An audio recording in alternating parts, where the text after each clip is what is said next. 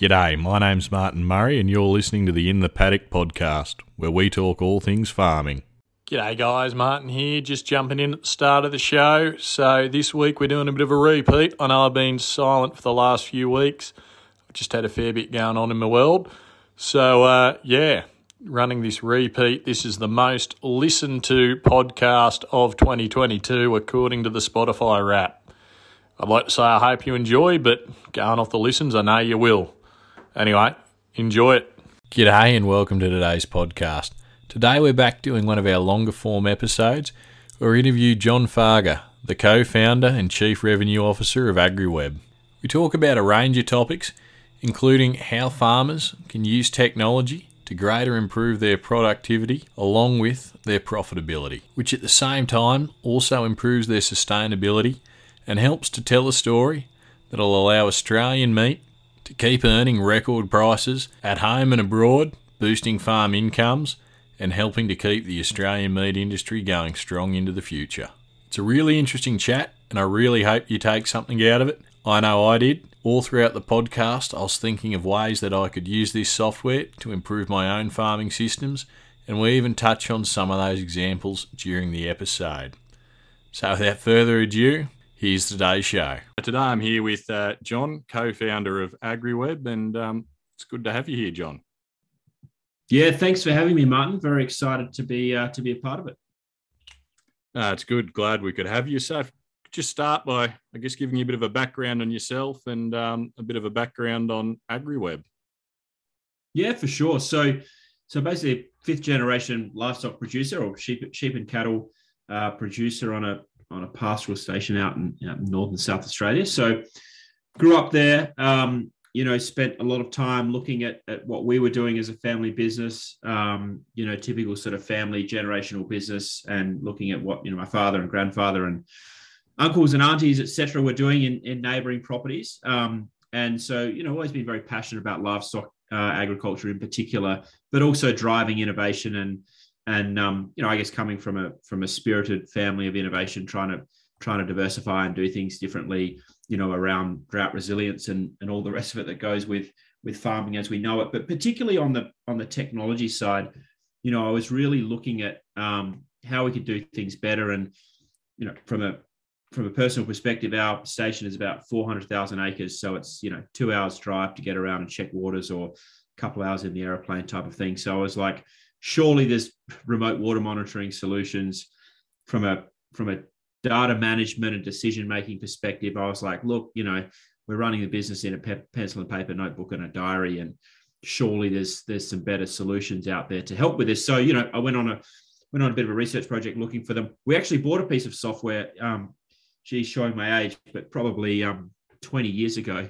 And it's stuck in the top drawer. I think it was a floppy disk, and it literally never came out of the top drawer. So that was our forte in my earliest days into software in agriculture. And the reason for this was there were very limited offerings, and the offerings that were available were legacy. They were desktop. You'd have to get home at the end of a long day and have to enter in all this information. And even if you did manage to do that, get the information into some form of software product, it just became a data graveyard. You couldn't actually go and make decisions with it. So I guess from an early age, that was my experience in thinking there's got to be a better way. And look, I think the other piece was, we'd truck cattle off and they'd go down the driveway, and you'd ship them off 500-600 k's to a sale yard, and you'd be a price taker. You'd have no idea what you were going to get. You couldn't bring them home, and that was kind of it. You think, look, we put all this blood, sweat, and tears into all of this. And then you have no certainty around where your product's going, really no certainty around the price for that. So I guess all of these factors for me was like, look, there's just got to be an opportunity here to shake things up. There's got to be an opportunity to innovate, to drive, I guess, livestock production into a new era. And you look at agriculture, and agriculture is the least digitized industry in the world. And livestock agriculture is the least digitized. So that was kind of my raw experience growing up, and that kind of gave me the passion to go and start AgriWebb with another couple of guys. So if you were to sum up, I guess, what is AgriWebb? What's its core function, and what are the main benefits that a grower get out of it day to day? And I guess in broad terms, what services does it offer? Yeah, great start. So, AgriWebb is a livestock business management platform, right? So we're a software company. We're specifically focused on livestock or the red meat industry. And I guess going from a bit of that background, what we're out to solve for is really simplifying the farmer's day-to-day job and day-to-day business. So, I talked a little bit about a farmer running their business in a pencil and paper notebook. That's the reality. It's not just the reality in my patch or across Australia. That's what we see. Around 95% of the farming population still runs their business in a pencil and paper notebook, or at least that's what they did when we started 7 or 8 years ago. There is a fair bit of digitization that's happened since then. So ultimately, what we're doing is people now, we're in the age where people are carrying a smartphone around in their top pocket, right? And so the whole purpose and value creation of this is, forget the notebook that's going to go through the washing machine or go in the sheep trough, right? Let's enter everything you would want to record across your entire business in your smartphone, in the AgriWebb app.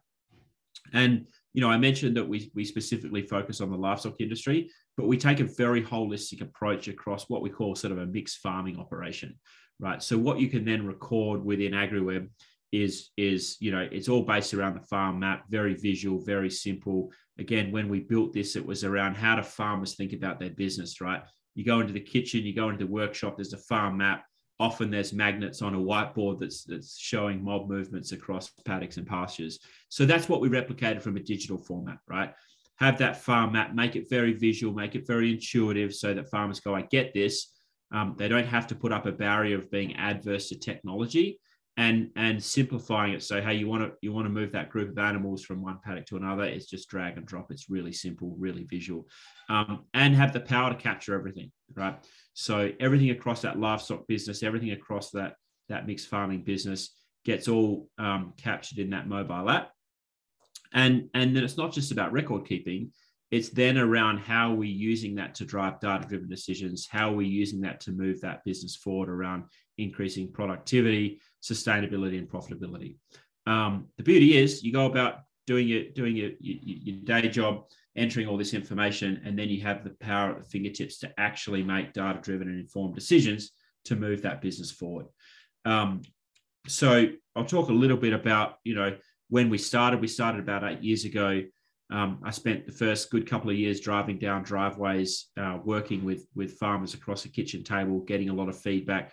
And that ethos has remained with us as we've grown. Our core value at AgriWebb is living for the farmer and making sure we're really basing everything we do off that feedback. So all of our development, software development is in-house. We don't offshore any of that. And we make sure that our team stays connected to the community and connected to our customers as much as we can. And now we started the business here in Australia. We now have offices we had offices still in Sydney, but offices in London, in the UK, and in Denver in the US, which I happen to be calling in from at the moment. I'm doing a stint over here in the US for a few months. We have about 12,000 farmers that use our product every day, about 22 million animals on the platform. I think we service customers in about 13 or 14 geographies. So I guess it's from that very first day of driving down driveways and my personal experience in taking that theory and that ethos to everywhere we go has really been a core function of how we've grown the business. Yeah, and I look just a bit on myself. I on top of having a day job, also got a mixed farming enterprise. It's comparatively small, but last year we were running probably about 200 trade heifers at a time. And that's just something that we pivot to if we see an opportunity there. Otherwise, we're primarily cropping. And I mean, I personally run most of the farm from just an Excel spreadsheet. And with cropping, that's fine because your crops don't move. They're in the one paddock. They're always treated in that one paddock. And at the end of the season, I know how much grain's come out of that paddock, and I can say, we've made X dollars per hectare here.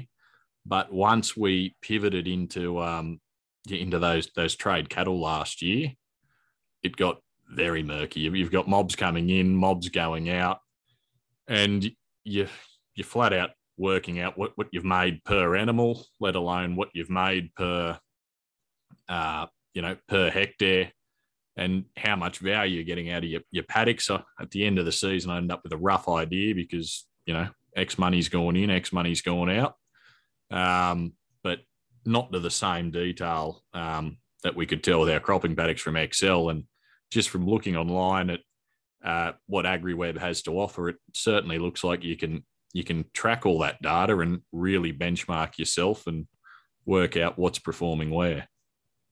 Yeah, absolutely. I should get you on the sales team then, by the sounds of that, in terms of your understanding. But you're bang on there. I mean, you look at these two industries, and the cropping side has had a lot more investment over the decades. Largely driven by the large hardware, John Deere, Green or Reds manufacturers of the world that have driven a lot of investment and technology into the industry, together with seeds and genetics and fertilizer companies, because we're dealing with enormous amounts of inputs and outputs, and it's all in a contained kind of fenced off area, as you suggested, right? It's sort of input output, and we can measure things quite accurately on that. And if you go back and look at the last sort of 30 years in cropping as a whole, they've increased something like 70% in productivity, right? So really enormous gains. And the same can't be said for the livestock industry, right? We haven't seen, not only have we not seen the investment and energy put into it, but we haven't seen anywhere near the sorts of impactful changes and productivity gains. And there's a huge opportunity for that. Now, the complexities that you've just raised is key to that. Animals are moving, they're changing, they're all different. There's not one the same. You've got, multiple conditions, whether it be weather or commodities, plus these moving targets, makes it very difficult. And I guess that's why we focused on making sure that it was very simple to use, but also you're going to get some very powerful decisions off the other side of that. And when we started, it sounds like that you're running a trading operation. You're looking at running them at an individual level. Is that right, Martin? You track that's at an individual level. Yeah, that's what we were. We're a bit of both. So just a quick rundown on the property. So you got the background. We're about 70% arable and 30% just native pasture. A lot of cooler Thai grass, a lot of basalt rock. So it's not something you could even improve if you wanted to. And on that, we do have about 30 breeders, and we've also currently running about 30 trade steers. But it's on the arable country. It's something that we can pivot into if we see the opportunity there for a season. Yeah. So when we started, when we built, I guess, the first version of our software, it was a mob-based, herd-based solution, right? So you would manage your animals at a mob level, at a group level.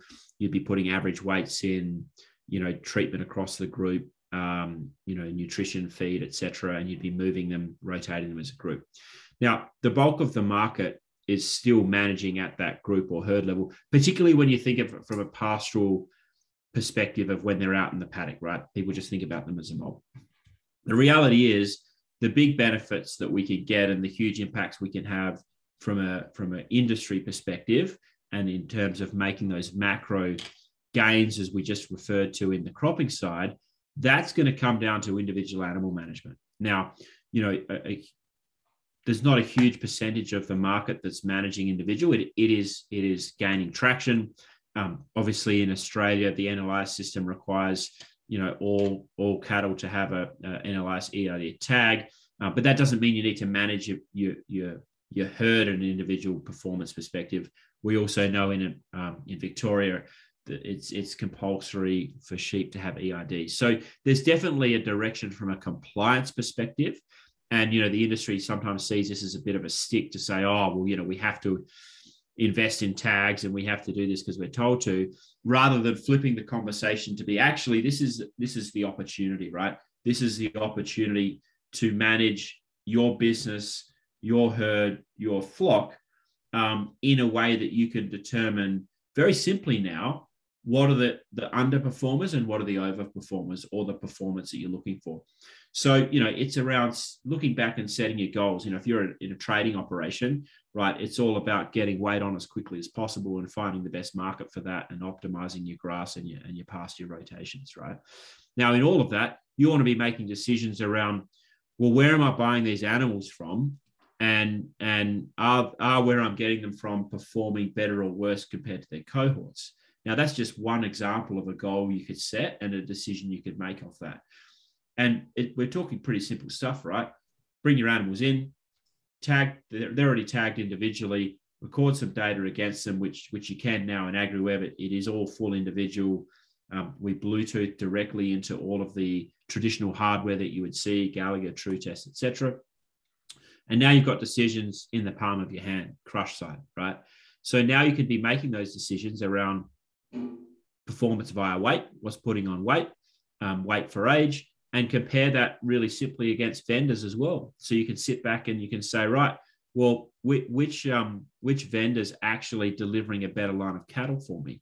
And you can do this in a click of a button, right? So we're not talking about really difficult processes to go through to make really meaningful decisions. Because at the end of the day, in your business, you got a couple of hundred animals at any point in time, and you want to maximize the grass you've got, the weight you can put on, the dollars you can get out the other end. And so, if you can go and increase that by 10, 20, 30, 40% based off getting better animals in, we're talking serious dollars, particularly with the commodity prices the way they are. These very, very valuable assets running around out there on the grass. And what are we doing to protect that asset, right? That's what it gets down to as well, is we've got to get out of the mindset of we're farming because we've always been farming. We've got to get in the mindset of we're running a business, and actually there's an enormous amount of capital and risk tied up here.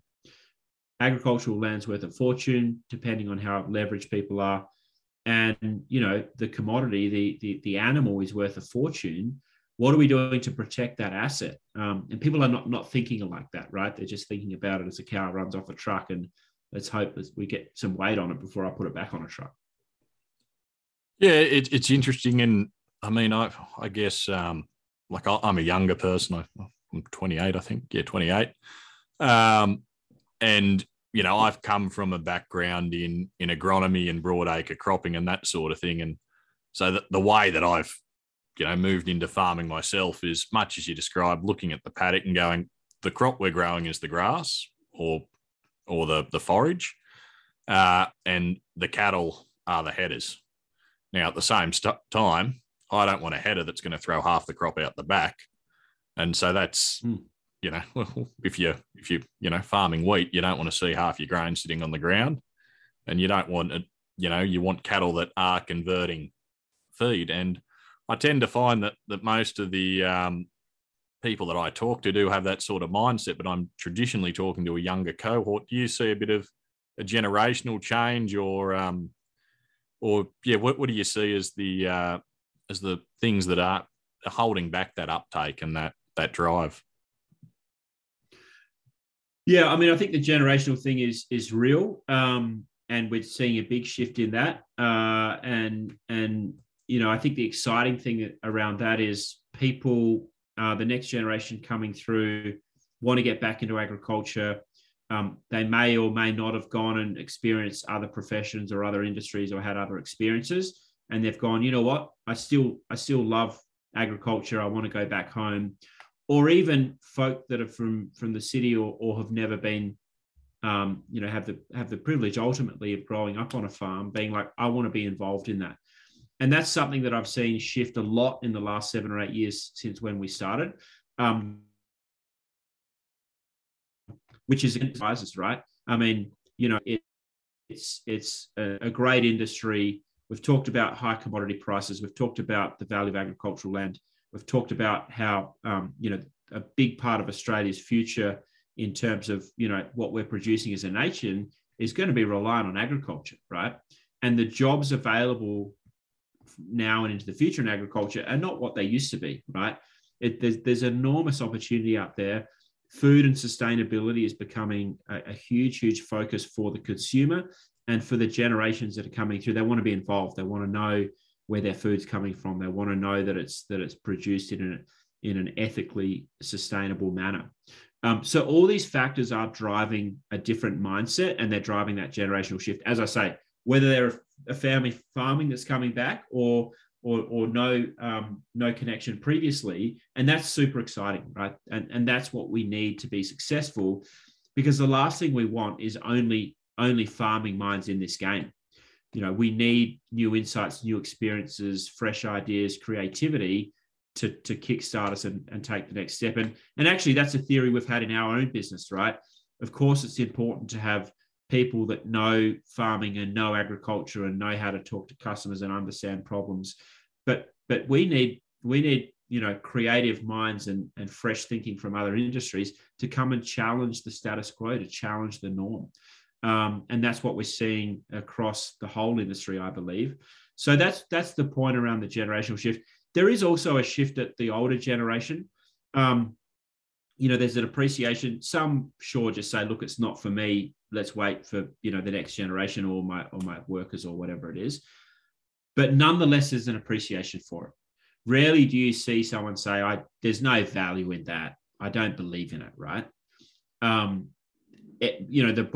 bulk of folk out there believe in it. They believe in innovation. They believe in technology, the opportunities that exist. A lot don't know how to get started or are overwhelmed by it. That's a different topic. But I think from a cultural perspective across the Australian market, particularly when you start comparing it to other markets, we're right in the hot spot to be at the leading edge of all of this. And, we just need to provide more education and awareness to drive adoption, because the adoption is still too slow in my mind. And I don't mean that just from a software provider that would like more farmers to use our software. I mean, we've got some serious macro problems that this industry faces, right? I mean, we've probably heard it to death, but we've got to feed, an enormous growing population. We don't have much time to do it in. We've got to do it with less land and resources. And we've got to do it with a focus on sustainability and managing carbon emissions driven by lots of things, but consumer demand being one of it. So we've got huge problems out there. And what we're currently doing is not going to get us there, right? So we've got to make some pretty significant macro changes to this. Technology is a big component of that. It's not the only component, but it's a big component. It's going to require a lot of collaboration, a lot of innovation, a lot of integration, and a lot of sharing, which is sometimes a struggle for this industry, where they like to be very closed doors, and they think that if they're going to share any insights with their neighboring farmer, they're giving away a competitive edge. And we need to remove those barriers. And we need to drive the digital future of agriculture in order to solve for some of these macro problems and actually set ourselves up for a very successful future.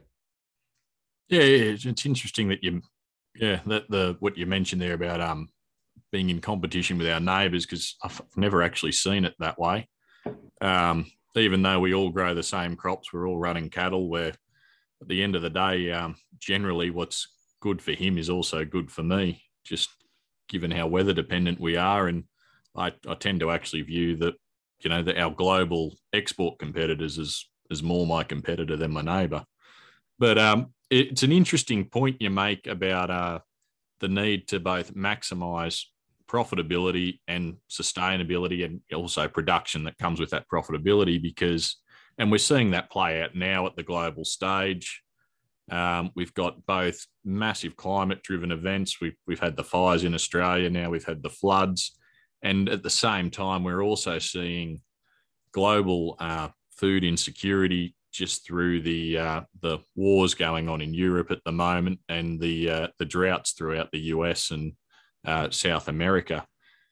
So it's a real, it's not even a trade-off that's got to be made. There's just got to be a massive amount of work done to try and maximise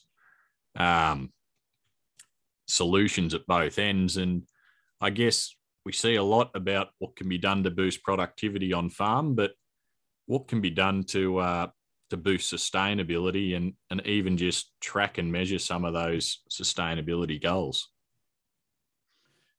Yeah, good question, good topic. And the first thing is, sustainability has been thrown out a lot recently. And, the connotation that sustainability only means sustainability from an environmental or carbon perspective. And actually, sustainability is all the sum of all things, right? We need to have, a profitable business to be sustainable. It needs to be environmentally friendly to be sustainable.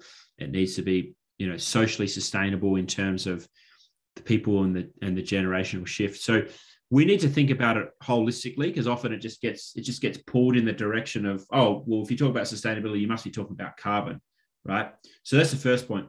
The second point is actually the thing about carbon, whether it becomes, this huge revenue opportunity or not, right, is we can debate that. That is ultimately a byproduct of running a sustainable business. That is a byproduct of having best practice techniques and farming practices in a livestock business that will lead to that.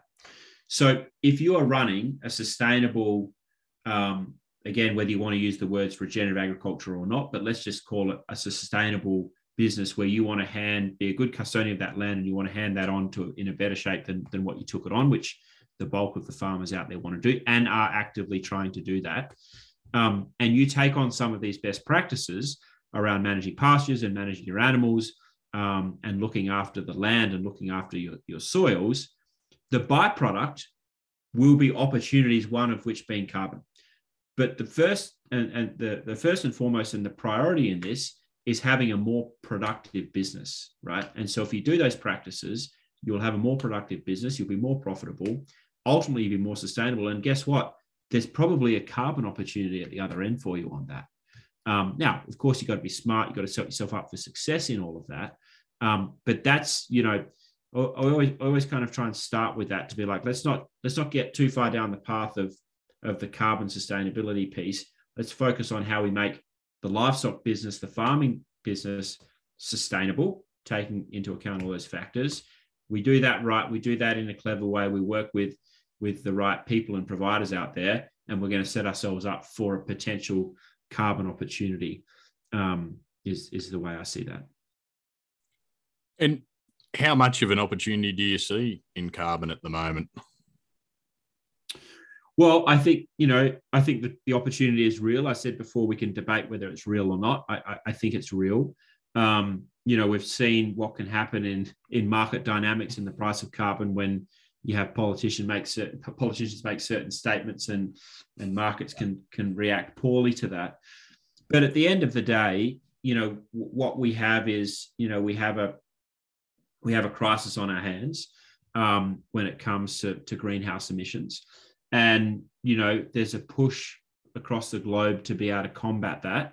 And market dynamics will drive certain behaviors to, drive revenues to get that on track, right? And it's happening, right? It is genuinely happening. And the conversation then becomes, are we out to sell carbon credits to an organization that just wants to offset? So they're just buying their way out of it, right? Is one road of opportunity.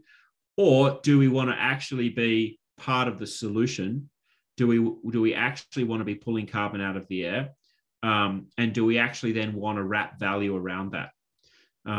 So, those sorts of examples are, do we want to start producing a product that is carbon neutral? Do we believe that there's an opportunity for the consumer to say, you know what, I do want to buy carbon neutral beef or carbon neutral lamb? And, I'm not going to judge folk on whatever route they take or multiple routes. I guess the question is, do I think the opportunity is there? Absolutely, I think the opportunity is there. The consumer's driving it and demanding it, even though that there's still going to be a big commodity play. the savvy consumer is wanting to know and wanting to purchase product that has some carbon neutrality towards that, which has impacts and opportunities down that supply chain for folk to deliver a value-added product like that, to get paid for the work they're doing in a supply chain. And there's also an opportunity for carbon offsets and abatement. And we're seeing it all across the world. And if those revenue opportunities can offset and drive more sustainable production, you think about if you reduce your stocking rate and reduce the number of animals on your land, but you're getting paid more for that, it's better for the land, it's better for the animals, it's better for the environment. Well, everyone's winning, right?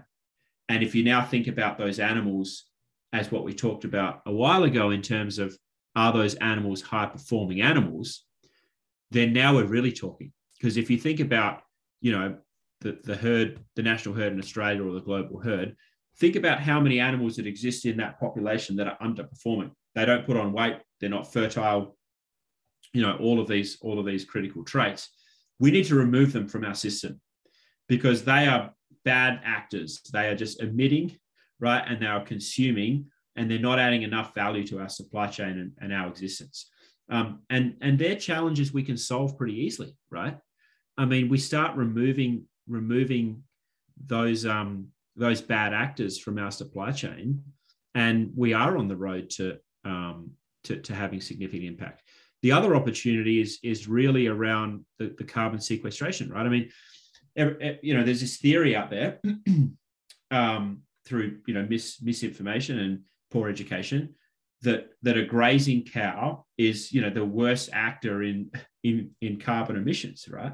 But actually, that's not true. If you've got a good grazing practice and a good grazing business, right, that cow is actually a carbon sequester, right? They are putting more carbon back into the soil through grazing the grass, right, and allowing that to regrow than actually that animal's emitting. So we've actually got an opportunity to be a carbon sequester function in these grazing operations, and that's just the population is just not aware of that. They just think, well, cows are all bad emitters, and that's not true. So there's opportunities everywhere you look in this, and ultimately it just gets back to the core of where we started this topic around sustainability. And if we are taking steps to run the sustainable grazing operations, we have worlds of opportunity, and to summarize that, it's carbon sequestration opportunities, it's increasing raw productivity and profitability out of your business. It is opportunity to value add in a product, in a branded product that will have value in a supply chain that consumers will want to participate in.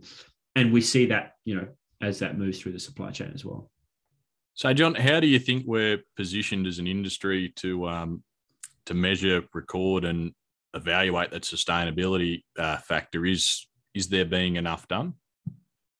Yeah, good question in terms of how we're positioned. I think it's clear the opportunity is there. In terms of how we're positioned, I think it's a classic case of we don't need to reinvent the wheel in terms of what we need to do to provide, I guess, the data to prove what we're doing, right? Now, there are some complexities which we can talk about, but if we look at it from an agri perspective, everything that's being recorded from a day-to-day perspective, right, to run your business, mob movements, pasture availability, feed on offer, stocking rates, rotations, animal health, weights, all the performance information that you're already recording to run your business, soil information, fertilizer application, sprays, all the stuff that you're recording in AgriWebb software from a day-to-day business. It's the same data that is required to deliver upon some of these other needs. So whether we're making sustainability claims from a value-added product, right? Whether we're saying it's carbon neutral or pasture certified or hormone-free or organic or the whole list that exists now and that will come in the future, it's the same ultimately the same sorts of data that you're collecting to run your business anyway. We just now need to deliver that. And so the way we've always set this up is use this information, record this information to run your business. And then, you know what, we'll be able to repurpose that to deal with anything that comes down the path, whether that be a carrot or a stick or however you want to look at that. So if you've got audit and compliance requirements, we're here for you. It's all here ready for you. And we save hours of your time when the auditor drives down the driveway. And, you know, the vision of that is to be remote audits, right? Cloud-based audits. So people aren't driving down driveways and wasting a lot of energy. If you're looking to make certified claims, that data can flow through the supply chain, right? And that can be shared and value can come back from that.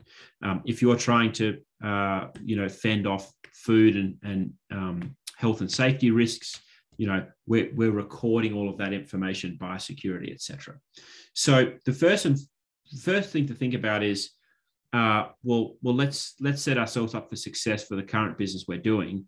And the beautiful thing about digitization and collecting data in a digital format is that it can be available and repurposed, provided, of course, you know, you choose a supplier that's equipped to deal with that. Otherwise, you know, if it's just going to sit in a spreadsheet, you're still going to have to do the hard yards to get that out. So in terms of, are we equipped to deal with it? Absolutely. I mean, the solutions are out there to help you now and into the future. Do we have the other infrastructure around in order for us to kind of deliver upon that? Look, there's still gaps, right? I mean, there's always going to be gaps, but a big gap right now is really still around the education of the farming community, of taking that next step and being like, right, I've put my hand up, I'm interested, I see there's opportunity out there, how can I get involved in that? And I think that's a big barrier. I think that's a big barrier of taking that step and like, hey, I've always been a good farmer, right? How am I going to get paid for that now, either through any of these options we've talked about? So I think that's a barrier and an opportunity.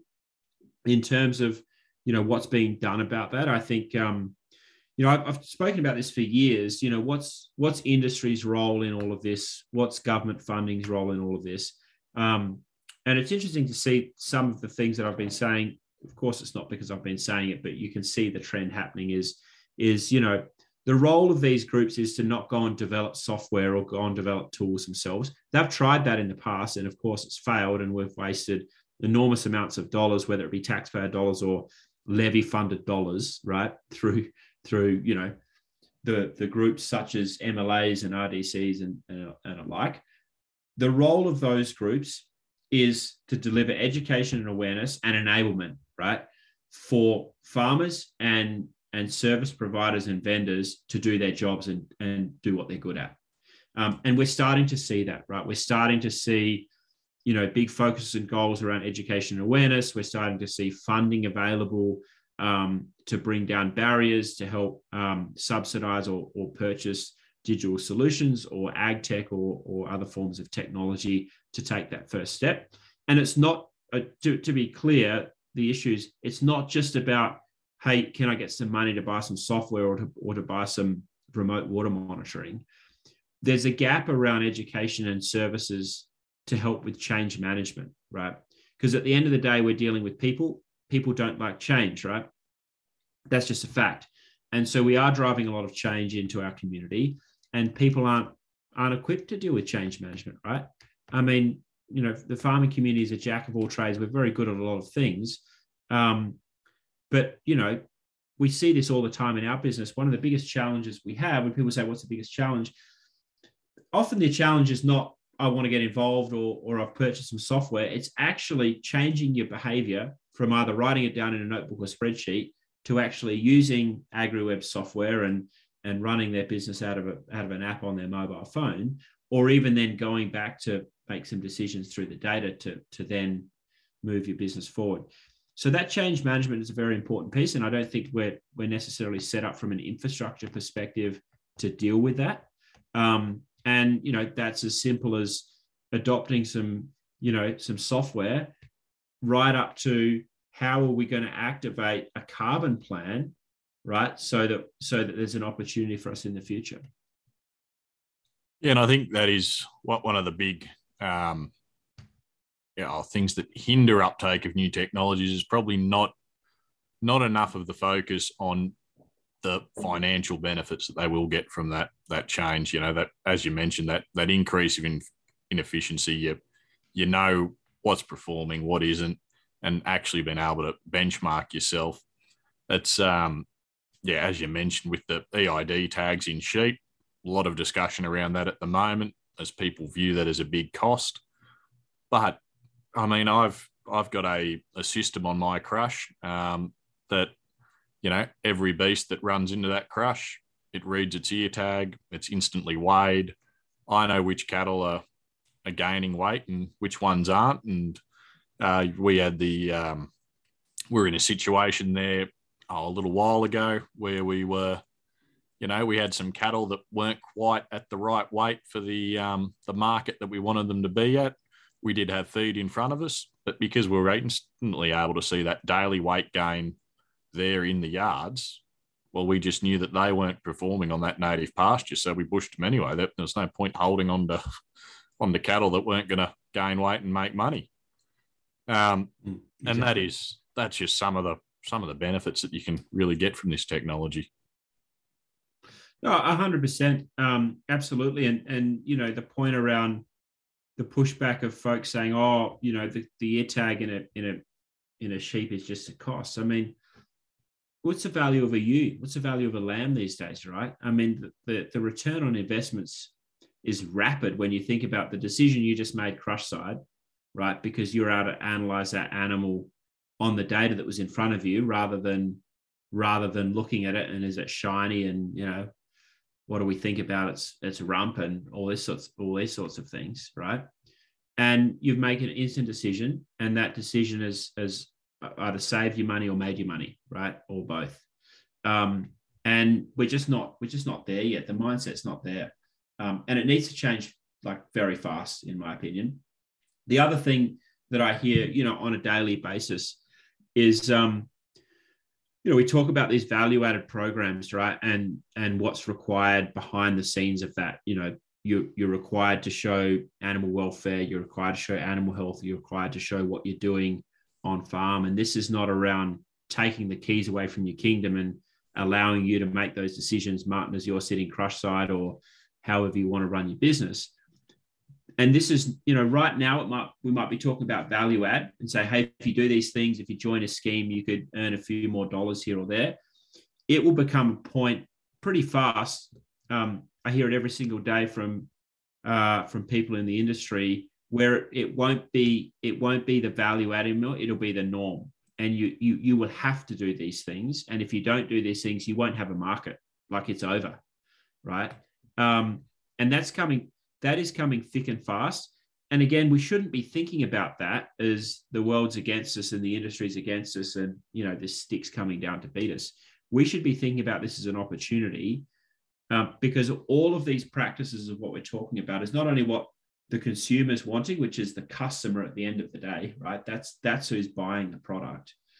But actually what it's doing is driving sustainability. It's driving best practice animal health and welfare. It's doing all the things that when farmers sit back at the end of the day, they want to happen, right? So all we're doing is getting some data behind it. And actually, in doing so, you're going to be able to make those better decisions. You're going to be able to make those crush side decisions. So it's all intertwined in the one piece. And so that's just the change in attitude we need to see. And we need to see more rapid adoption. I mean, it's coming faster than I think what people appreciate. And, we're also seeing a lot of corporatization and all of those types of trends as well. And so, ultimately it's time to kind of get off the easy street and start running these operations like a business. I mean, every other industry sector out there has to do it. Why should agriculture be any different? Why should we be arrogant enough to sit back and be like, well, we've done it this way forever? Why should we have to change? It's not good enough, to be honest. No, that's it. And look, as you said, I think market access is really going to drive a lot of change, regardless of what industry you're in. I keep coming back to grains, but that is more my background. Yep. And we're seeing pressure from the EU through the IAAF the ISCC certification scheme. And, it's at the moment, it's just in canola and sort of in barley, but it will be across everything. And there's going to have to be some big changes on farms to more in the record keeping probably than anything, but also some physical changes to make sure we keep those markets open. And I'm fairly conscious we've taken up a fair bit of your time today. Yeah. But just one last one before we go.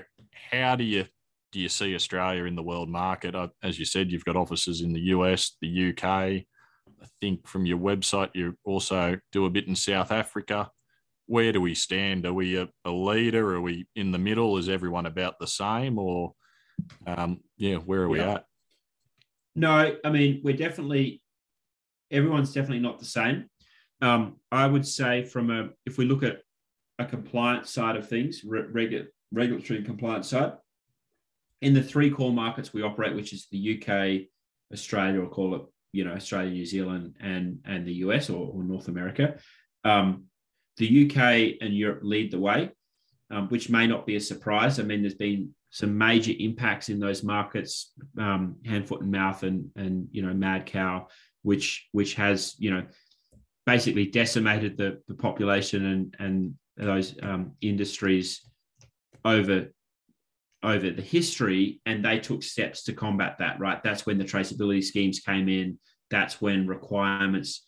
The requirements over there around when an animal hits the ground, you need to record that within, the first 30 days that animal exists. That hits a government database. The requirements around data collection and reporting are really, really strict and really, really high around that traceability and food security and risk, right? So everyone, that's just what you have to do. And actually, if you don't do it, you don't get your farm subsidies. So the interesting dynamic there is not only is it just a stick from a compliance perspective, but there's a financial outcome to doing that. So they are leading the way. Now there's a whole nother podcast on what happens when those farm subsidies go away. So that's a whole nother topic. We won't go there. So they are leading the field from a compliance perspective.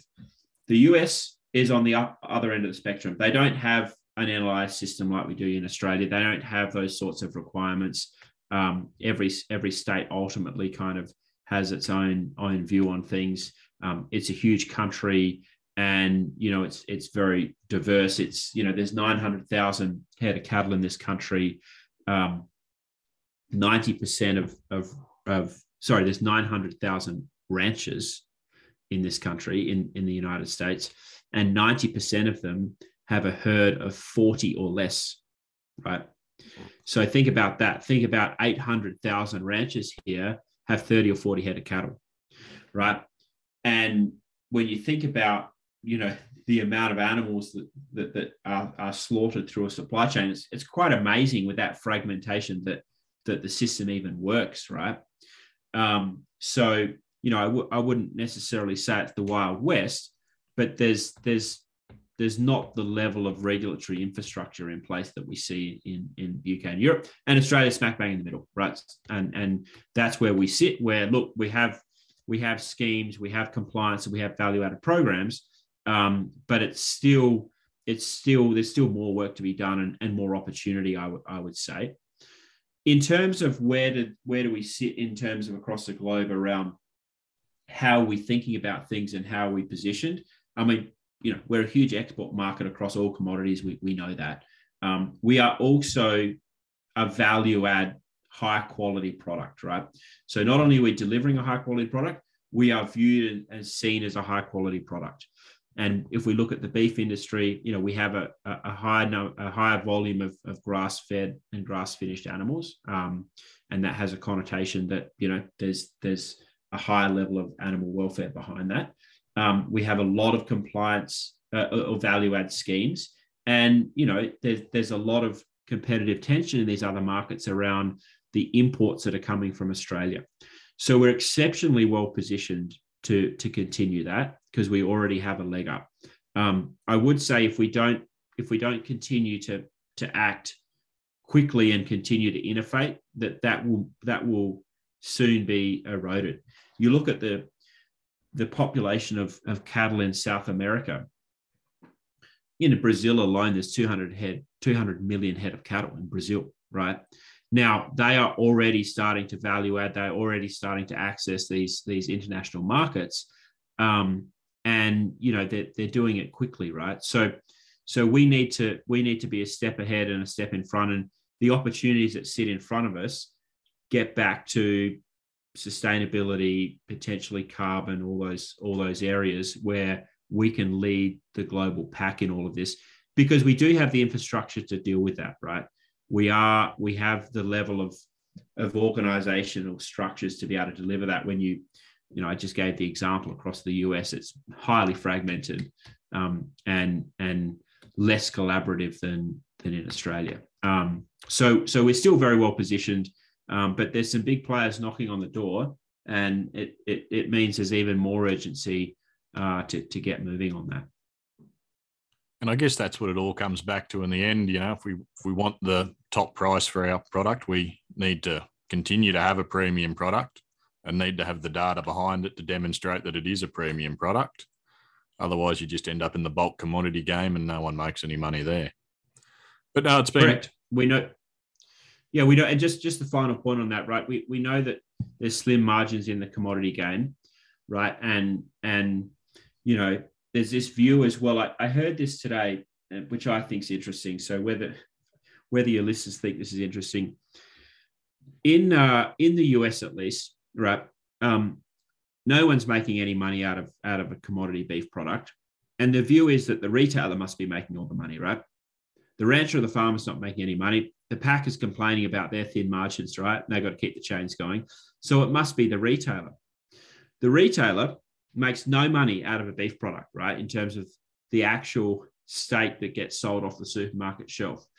The beef product in supermarkets, in retailers, in this country at least, is what they call a basket filler. And on average, if someone buys a beef product, they will buy 17 other products to supplement that product. So you've gone in, you've bought a steak, and you've gone, right, I'm going to treat myself. So you're in there getting mustards and vegetables and roasts and the whole works. And on average, it's 17 more items. So this is a sort of mentality that's going on, right, in this supply chain, right, is really around, you know, all the data is available for these guys to maximize how they're running their business. And can we say the same for at the start of the supply chain? Right? I mean, that's what we're talking about. You know, we need to digitize this part of the supply chain. And if we can then show an end-to-end digital solution across the supply chain, the opportunity is enormous in front of us. And the final thing I'll say is, you know, AgriWebb started out as a focus on, call it the family farm, but we now have offerings both at the corporate farm level, so the very large corporates that exist in Australia and across the world that have hundreds of thousands of animals and many farms. But we also have what we have an enterprise solution. So this here is where we have tools for supply chain innovators. They might be a meat processor, they might have a branded product, they might be a co-op. And this is where we now have an end-to-end supply chain solution where we can take data all the way from genetics, all the way into processing and carcass data. And that individual animal that we've talked about and the data that gets behind that animal, we can now track that as it goes through its various stages and through various farms. So it might come out of a growing property. It might then go into backgrounding. It might then go into finishing. We're tracking the data the whole way through, right? So that animal that you bought from your vendor comes with data. You put some weight on it. Maybe you're backgrounding. You then send it off to a finisher. It finishes and it goes into processing. And then all that can be shared across there. Genetics, if we want to do that, into carcass and everything in between. What that then means is the producer along the way is seeing how they can produce a better product. The supply chain is seeing how they can be more efficient, how they can drive better procurement process and actually value add and give carcass data back to say, guys, we need a better product. This is what the customer's paying for. This is how you can deliver a better product. And that same data set can then be used to show provenance, can be used to show traceability on the retail side. And surprise, surprise, that same data can be used to drive sustainability and carbon opportunities, right? Carbon emissions in that supply chain and reducing that. The genetics company can now see if their genetics are actually delivering. And I'm not just talking in hypotheticals here. One of our customers in the UK, one of the biggest meat processors over there, our AgriWebb is the backbone of this integrated supply chain. So a branded beef product that ends up on the supermarket shelf. Every single animal across hundreds of farms is delivered through the AgriWebb software. And this data is solving all of those needs. Genetics, optimizing the supply chain, showing provenance, making the farmers more productive and efficient. And I'll throw in one more little piece there, which becomes very interesting as well, is there's an agribank financier coming into this supply chain that can offer a lower cost of funding to those farmers that are bringing those animals in on their farm, because they are receiving data on where the animals are, the average daily live weight gain, and simple livestock reconciliation of purchases and deaths. So all of a sudden now, if you think about the data set, I keep saying data and data because I've got to keep going back and forth from Australia to the US. That same piece of data around that animal has now multiple uses and multiple value adds. So if I could leave that with you and the reader base to think about, when you're performing a digital record on an animal, the opportunity that exists behind that piece of data is enormous. And actually, not only is it solving for your business and your needs right now, crush side, when you make that decision of do you cull or do you keep, but that same piece of data could really set you up for, enormous amounts of future opportunity. Oh, that's brilliant. So just finally, I guess, if fellas want to learn more about AgriWebb and what it has to offer to them and their businesses, where do they go? What do they do? Yeah, absolutely. So, just head to www.agriwebb.com, and that's AGRIWEBB. So 2 B's on that. And look, interact with some content. The best way is, start a trial. There's a 14-day free trial. Get yourself in the thick of it, and you'll be sure someone from our team will be in touch and see if it's going to be the right fit for you to move your business forward. No, that's brilliant. I'll make sure I link to it in the description below. Well, thanks for your time today, John. It's been great. That'd be great. Appreciate that. Thanks for having me on, and look forward to another opportunity. No worries. Thanks again for John for coming on today's show. It's great to do one of these interviews again. And also, thanks to our listeners for listening through to the end. I hope you took something out of it too. I know I certainly did. I've just downloaded AgriWebb myself, kicked off their 14-day trial, and I'll be seeing how I can get it to improve my own farming system, get me out of the Excel spreadsheet and into something a bit more user-friendly. So if you like today's show and got something out of it as well, please give us a review, like us, rate us. I think you can even rate podcasts now on Spotify, so if you could do that, it'd be brilliant.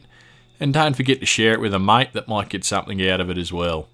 It really means a lot.